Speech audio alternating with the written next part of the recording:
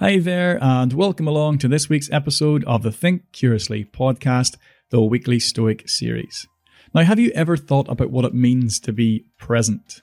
If you've listened to any of the previous episodes of this series, of the main series itself, or even the Backbone bite-sized series that we drop every Wednesday, you'll not be surprised to know that I do like to think deeply about some of these philosophical terms and ideologies.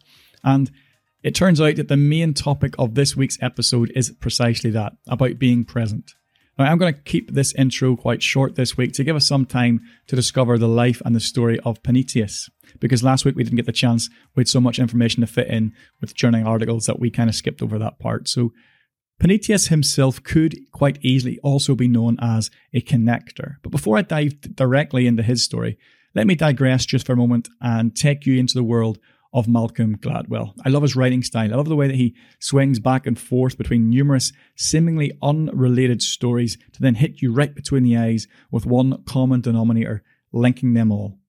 And I guess that's the reason why I wanted to bring him into this, because he connects stories so well, just as Panaetius was such a good connector himself. Now, in his book, The Tipping Point, Gladwell talks about 3 different archetypes of people. He talks about mavens, connectors, and salespeople.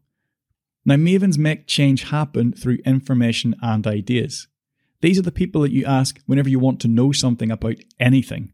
They're always the people in the know. Salespeople make change happen through persuasion. They can take an idea, they can make it stick, but they can make it accessible, and they can position it to get a tribe behind it. Salespeople are your storytellers. They're the masters of persuasion. But then you've got connectors. Connectors make change happen through people. They galvanize people. They're natural hubs. People gravitate towards them. They're just the way that they're orientated to the world. These people are who, every time you ask a question, they start by saying, who do I know who knows this? Or who do I know who has done this before? Or along the lines of, who do I know that I need to contact or even connect you with? They love connecting you with people because they're all about people. And that's exactly what Panaetius was. Essentially, he was the Stoic connector. Now, little is known about his early life, though we do know that his father was on a diplomatic mission to Rome not long after Diogenes successfully visited. And his father may have introduced his son to the teachings of Crates. Now, there's a few stories out there. One story is that his father brought home some of the books and some of the teachings of Crates, and his son then read them and became interested in philosophy that way. But another story is that he actually accompanied his father on his diplomatic mission, and he met Crates, or at least he was part of a gathering listening to the teachings. But as it so happened, Panaetius would eventually study under Crates before moving to Athens to study under Diogenes. Now, during his time with Diogenes, Panaetius would meet up and then study with Gaius Laelius. And through Laelius, he would then later meet with Scipio Aemilianus, one of Rome's great generals. Back in Rome, these 3 men would then eventually form some kind of philosophical club, known to historians as the Scipionic Circle. They would meet in Scipio's enormous houses and discuss and debate Stoic philosophy, where Zeno was the founding member and genius, and Chrysippus was the cleaver to the Academy's knots. Aristotile favoured absolutism over pragmatic direction, and Antipater moved in the opposite direction of trying to lay out rules for everyday life. Panaetius was a kind of weaver, trying to connect and tie Stoic Roman ethical perspectives together, introducing philosophical consideration to Rome's elite with one hand, whilst subtly directing them to protect and service the interests of his distant homeland with the other. Now, if you would like to find out more about the lives of the Stoics, you can do so by reading the aptly named Lives of the Stoic book by Ryan Holiday. That's the one that I use to draw inspiration from when I discuss the aforementioned Stoic characters.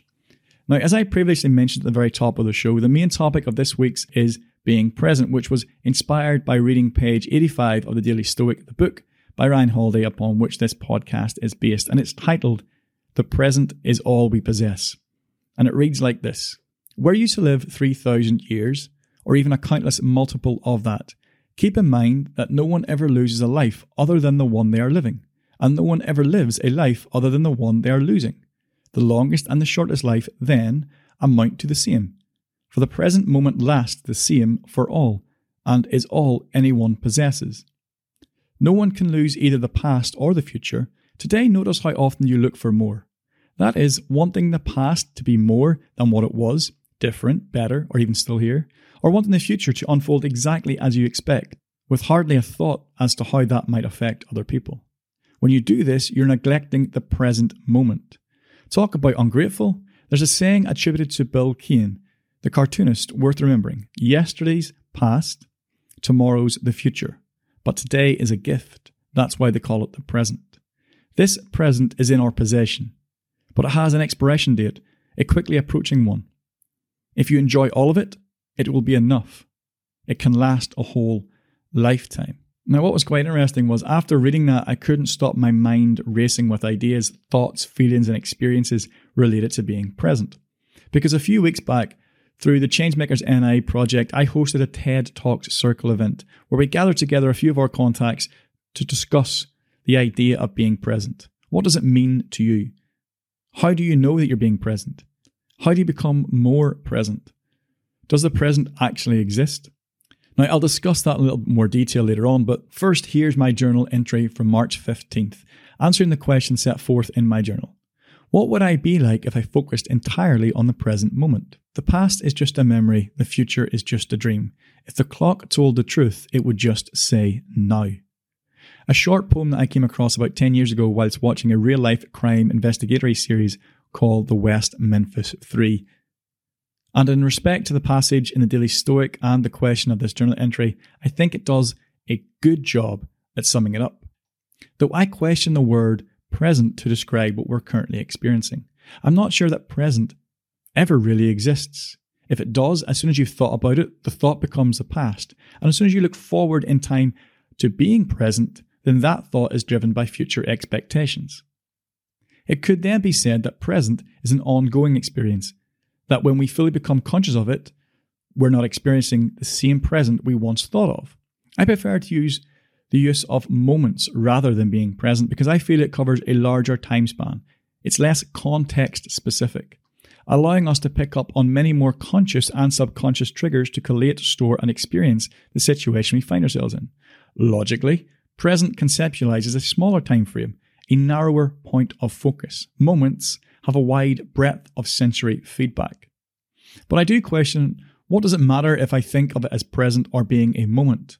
That, I suppose, will take further explanation. I guess when I started writing that entry, I was very much driven by the teachings of the book The Power of Moments by Dan and Chip Heath, and the idea presented by Daniel Kahneman of the two different selves. Now, Kahneman would suggest that we carry with us two separate selves, the remembering self and the experiencing self.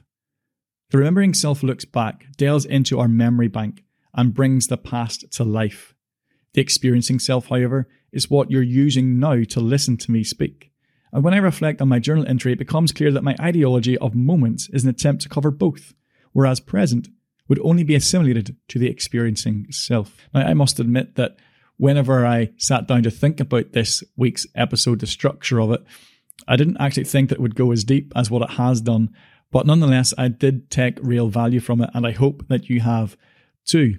But this whole idea about being present, even in my journal article when I speak about the moments, I do wonder if we think about that enough in context of trying to enjoy what we have right now. Because I'm going to give you a quick story of a situation I found myself in a few months back before Christmas when I was sitting discussing this whole idea with a cousin of mine, and he basically said to me that we need to try and find calmness in the chaos, right? When everything's going crazy, you're at a birthday party, an anniversary, a Christmas celebration, whatever it is, all the family, your friends are all over. You have to just find that one moment where you can just sit and take it all in, experience what's going on. And when I read the ideology behind experiencing and remembering self, that calmness in the chaos just came to my mind.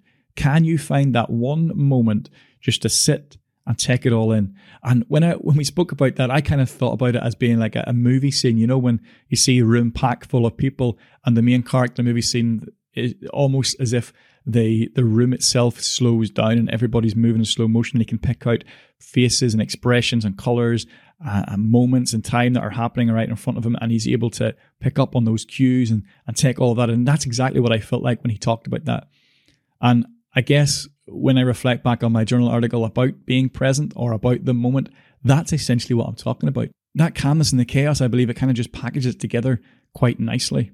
And that's where I'm going to end this episode, at least this part of the episode anyway, as we move on to close off this week's podcast with 6 days worth of Stoic wisdom from the Daily Stoic, the book by Ryan Holiday, upon which this podcast is based. And it's 6 days worth of Stoic wisdom and not 7, because we already visited March the 15th in the main body. March 12th. Seeing things as the person at fault does. Whenever someone has done wrong by you, immediately consider what notion of good or evil they had in doing it. For when you see that, you'll feel compassion instead of astonishment or rage. For you yourself may have the same notions of good or evil, or similar ones, in which case you'll make an allowance for what they have done. But if you no longer hold the same notions, you'll be more readily gracious for their error. Socrates, perhaps the wisest person to ever live, used to say that nobody does wrong willingly, meaning that no one is wrong on purpose either.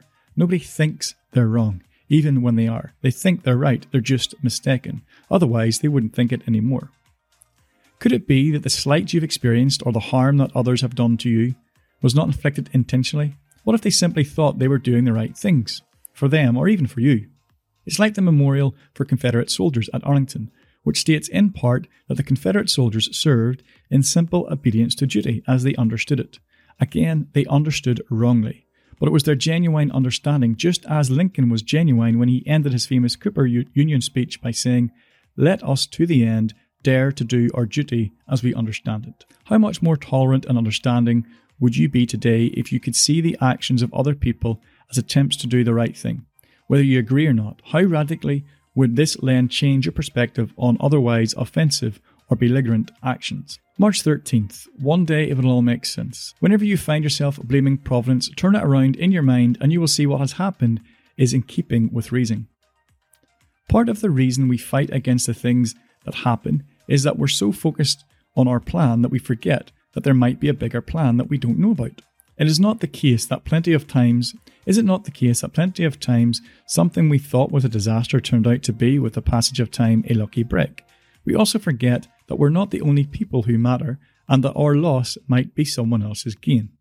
This sense of being wronged is simple awareness problem. We need to remember that all the things are guided by reason. But it is a vast and universal reason that we cannot always see.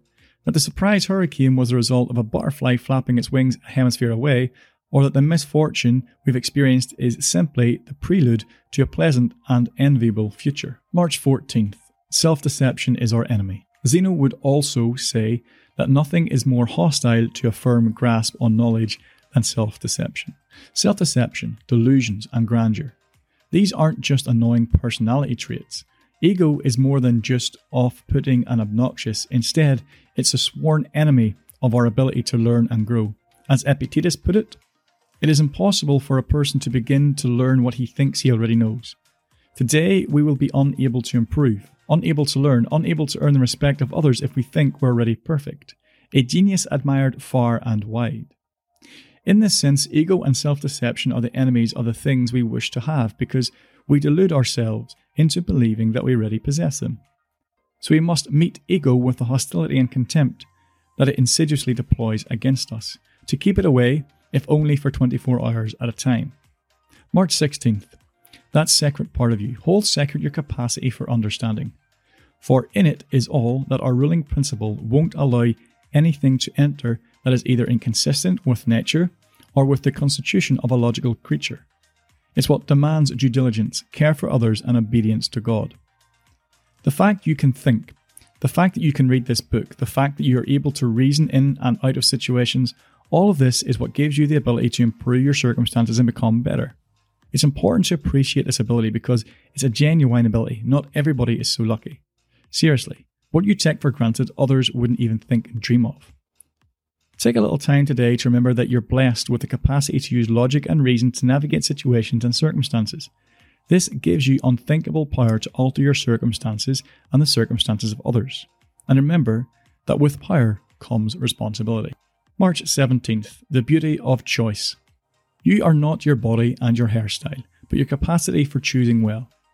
If your choices are beautiful, so too will you be. It's that line in the movie Fight Club. You're not your job. You're not how much money you have in the bank. You're not the car you drive. You're not the contents of your wallet. Obviously, our friend Epictetus never saw the movie or read the book, but apparently the consumerism of the 1990s existed in ancient Rome too. It's easy to confuse the image we present to the world for who we actually are, especially when media messaging deliberately blurs that distinction.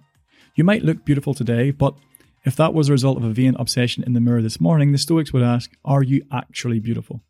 A body built from hard work is admirable. A body built to impress gym rats is not. That's what the Stoics urge us to consider. Not how things appear, but what effort, activity and choices they are the result of. March 18th. Impossible without your consent. Today I escaped from the crush of circumstances. Or better put, I threw them out. For the crush wasn't from outside me, but in my own assumption.